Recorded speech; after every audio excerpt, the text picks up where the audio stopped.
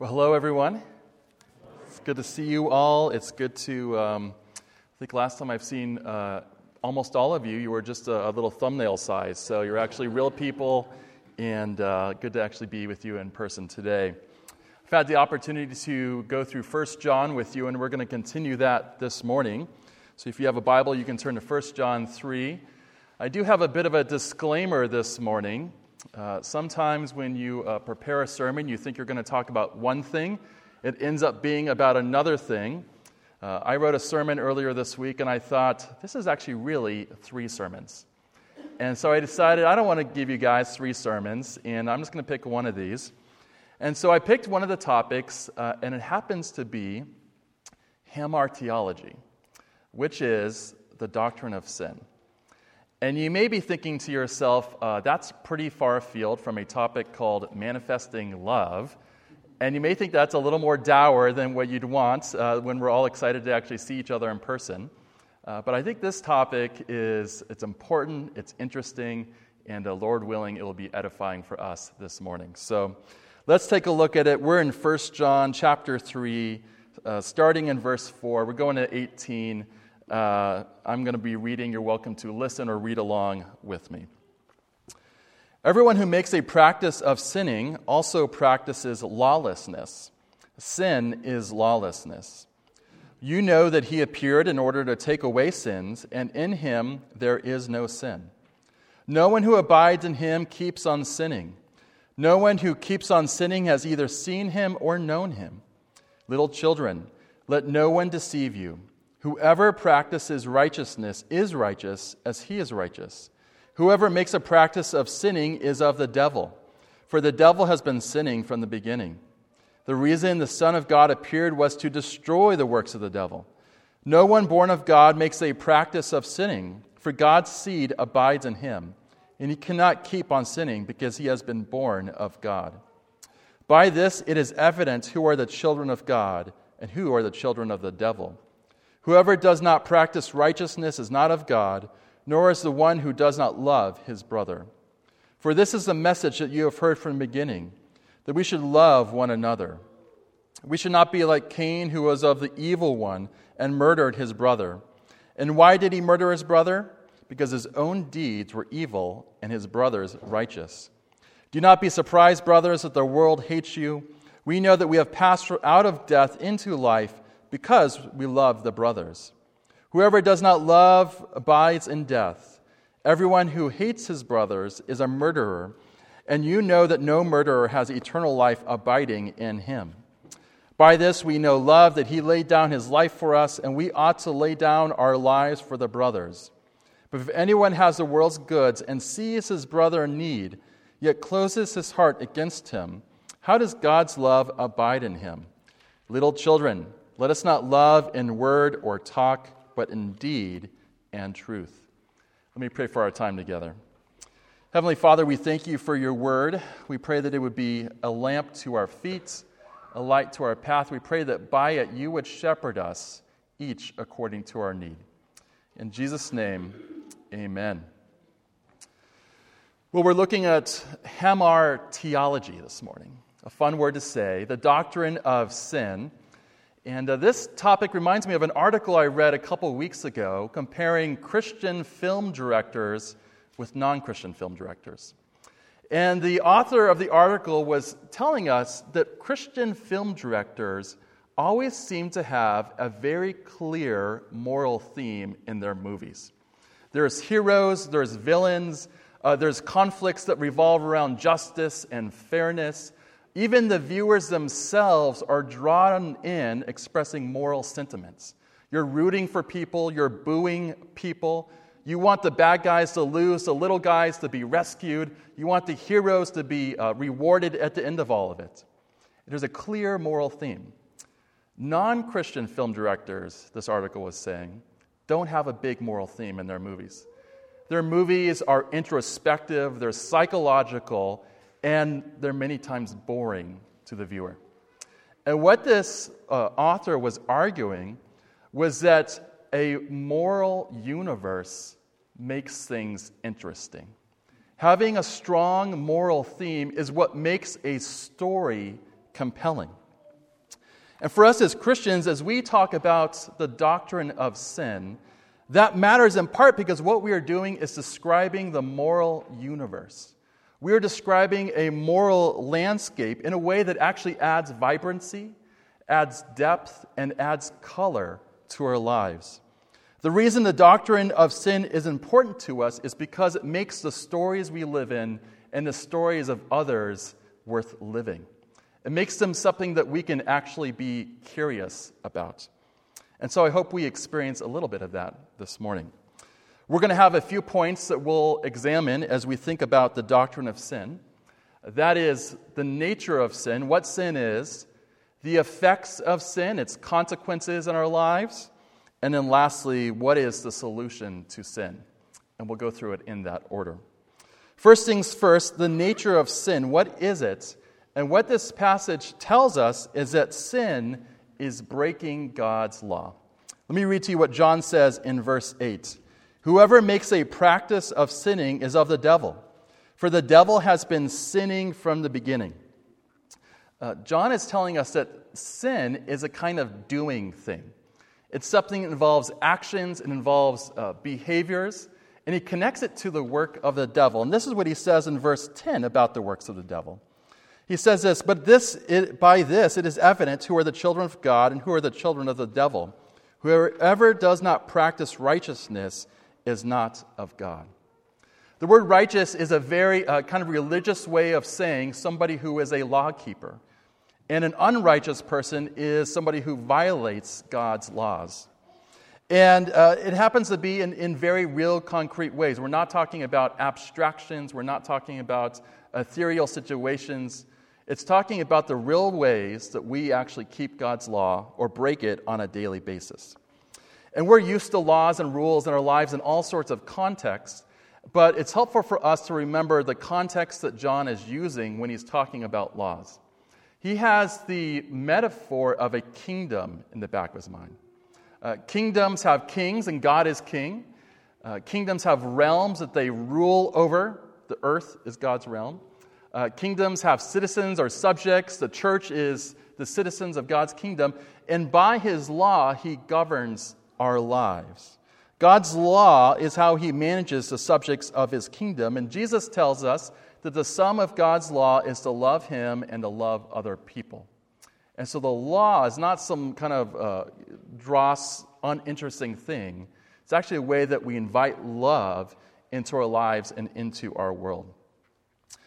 Now, when I was reading this passage, if you were to read it very quickly and hastily, you might get the impression that people who are Christians are only righteous people. They never sin. And people who are non-Christians are defined by their sin. In fact, they're constantly marked by sin.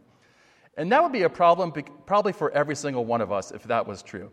Because there's a fair amount of regular sin in our lives. And so what is John talking about when he says things like, people who are of God don't practice unrighteousness? Well, when we're trying to solve problems in the Bible, one of the helpful tools is to start with other parts of Scripture that are more clear, more established, more grounding for us, and then we use that to kind of work backwards and solve problems that are a little more ambiguous, a little more murky. And we actually don't have to look that far in 1 John to find other clues, other teaching that's more clear to help us understand this problem. In fact, at the very beginning of the epistle, John tells his readers, the church of Ephesus, they need to be regularly confessing their sins. He seems to have it in mind that Christians, a normal Christian, he's not saying the bad Christians in the church, he's kind of just talking to all of them. He's talking to the really good Christians, the okay Christians. He's saying every single one of them is going to be having sins in their life. They're going to have to be confessing with some degree of regularity, right? And if we dig into our passage a little more, John uses some special words he likes to use. He talks about people who are abiding in sin, people who are remaining in sin. And that is speaking specifically to somebody who is especially defined by sin. Sin is ubiquitous in their life. Sin is unchecked in somebody's life. And so when John is saying a Christian is defined by righteousness, not by sin, He's not saying really that there's zero sin in a person's life. He's saying that it can't be something that marks their life just unequivocally in some way. So John is telling us that Christians are defined by their righteousness and non-Christians are defined in some way by unrighteousness. I think that answers one question, but maybe raises another question, and that is something that we've all asked ourselves before, which is, why are there so many non-Christians who are just plain nicer than Christians? Right? We've all wondered that. We've all probably, maybe in a way, we're a little self-conscious. We're like, that person's not a Christian, they don't go to church, and they're so much nicer than me, right? How do we explain this? And it's a genuine problem, something we probably think about and wonder about with some regularity. I think the answer to it would involve a long talk and a couple cups of coffee. And so we're not going to go into it with that much detail, but I will venture one thought with this, that I think this question, this passage kind of gives a small but substantial answer. And that is that Christians are not supposed to be nice. Nice simply means somebody who makes you feel comfortable. They never make you feel uncomfortable. Nice is being a well-adjusted person. Nice has this sort of middle-class suburban sensibility to it, right? But the actual moral code that we're called to is to imitate the God of the universe. In fact, the end of our passage says something like this: sacrifice yourselves because God sacrifices himself for you. What the actual moral code that we are supposed to exemplify in our lives is nothing more or less than actually being godly, having a godlikeness to our lives. And the Old Testament calls it walking after God. The New Testament calls it imitating God. But when we talk about what does it mean for someone to be nice or less nice than somebody else, we got to rethink what we mean by niceness.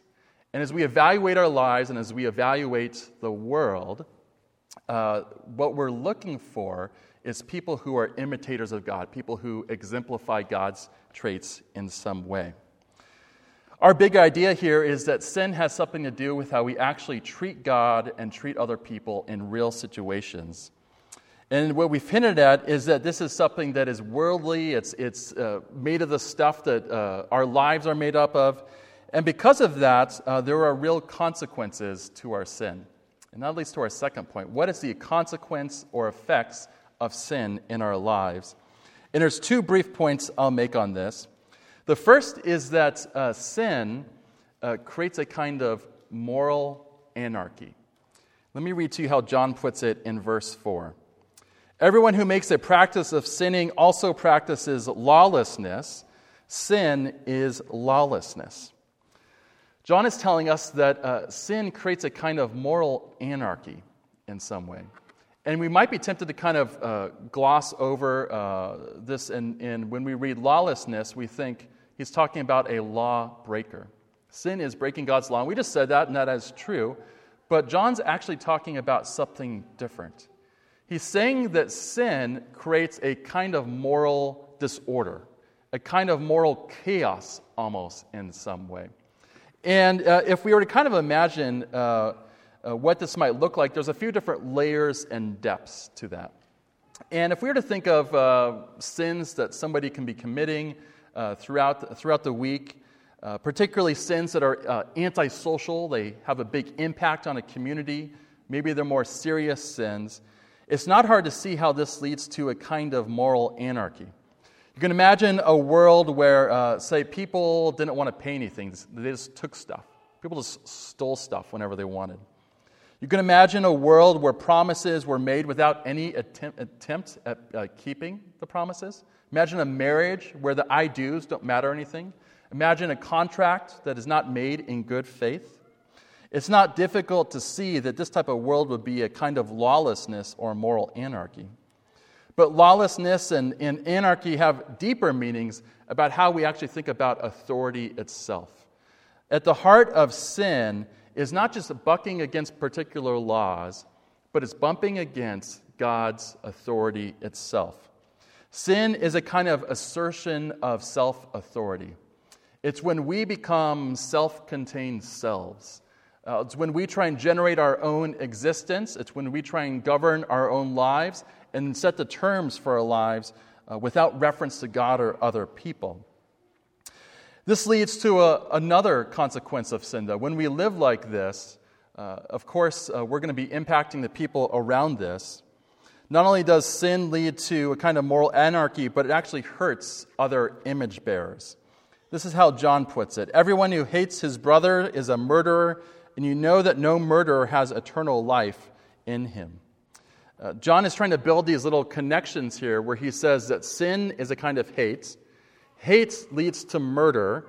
And then he uses the example of Cain to illustrate all this. And if we're to go back in Genesis and think about the story of Cain, Genesis actually has some commentary on Cain's murder of Abel. And it tells us the big problem with Cain murdering Abel was that he defaced an image bearer. That human beings are image bearers, and that his biggest problem was he actually broke something, defaced something that was immensely valuable. And so John is telling us in some way that sin has this kind of murderous effect that leads to defacing image bearers. And to appreciate why image bearing is maybe an appropriate way to talk about this, we need to think about the story of creation. The first chapter of the Bible is a poem describing the goodness of God's world, and it's building and crescendoing until you get to the creation of humanity, which is the pinnacle of God's creation. They're the most glorified, the most exalted part of God's creation. They're people who are actually made in the very likeness of God himself. And there is a moral seriousness about people that entails certain rights and privileges that they have, a certain way that they deserve to be treated. And what happens whenever we wrong people is we begin to tell a narrative in our heads or maybe to other people that actually undermines their intrinsic goodness. Right? You can think of the last year, I've heard a lot of political debates, and the way many times people critique their opponents is by placing them in a class or a group of people and then saying, those people are just flawed. They're intrinsically broken. There's something deeply mistaken about that group of people. And then you justify all the slander, all the gossip, all the nastiness, all the cruel things that are said about other people. And so our undermining of people's image-bearing goodness happens. It's a way of justifying our sin, and it's also an effect of our sin. I think the situation that is painted in this passage about sin is kind of bleak. We're given a world where people regularly break God's law, despite the fact that they were made to do the opposite. We're given a world where there's a kind of chaos and disorder that it seems to be trending towards, that the most exalted and glorified part of God's world is also being destroyed and defaced. And it leaves us wondering, what is the solution to sin? And what John tells us is that Christ's appearance is the solution to sin. The appearance of Christ is how this is all going to be fixed. And let me read to you what he says in verse 5. You know that he, who is Christ, appeared in order to take away sins, and in him there is no sin. I want to poke at or unpack a few different aspects of this. John tells us that Jesus is here to take away our sin. That, of course, we know that means that Jesus forgives our sins, that he died on the cross for our sins. But what John is talking about here is something a little different. He is saying that Jesus is coming to actually remove the power and presence of sin in our lives. The power of sin, the effect it has in our lives, the constrainingness it has in our lives, and the presence of sin, the very existence of sin in our lives. Jesus has come to actually deal with that problem in our lives. And he's not just talking about sin in some abstract sense, sin in some type of way that we have to hope that's true in our lives, that Jesus actually does that.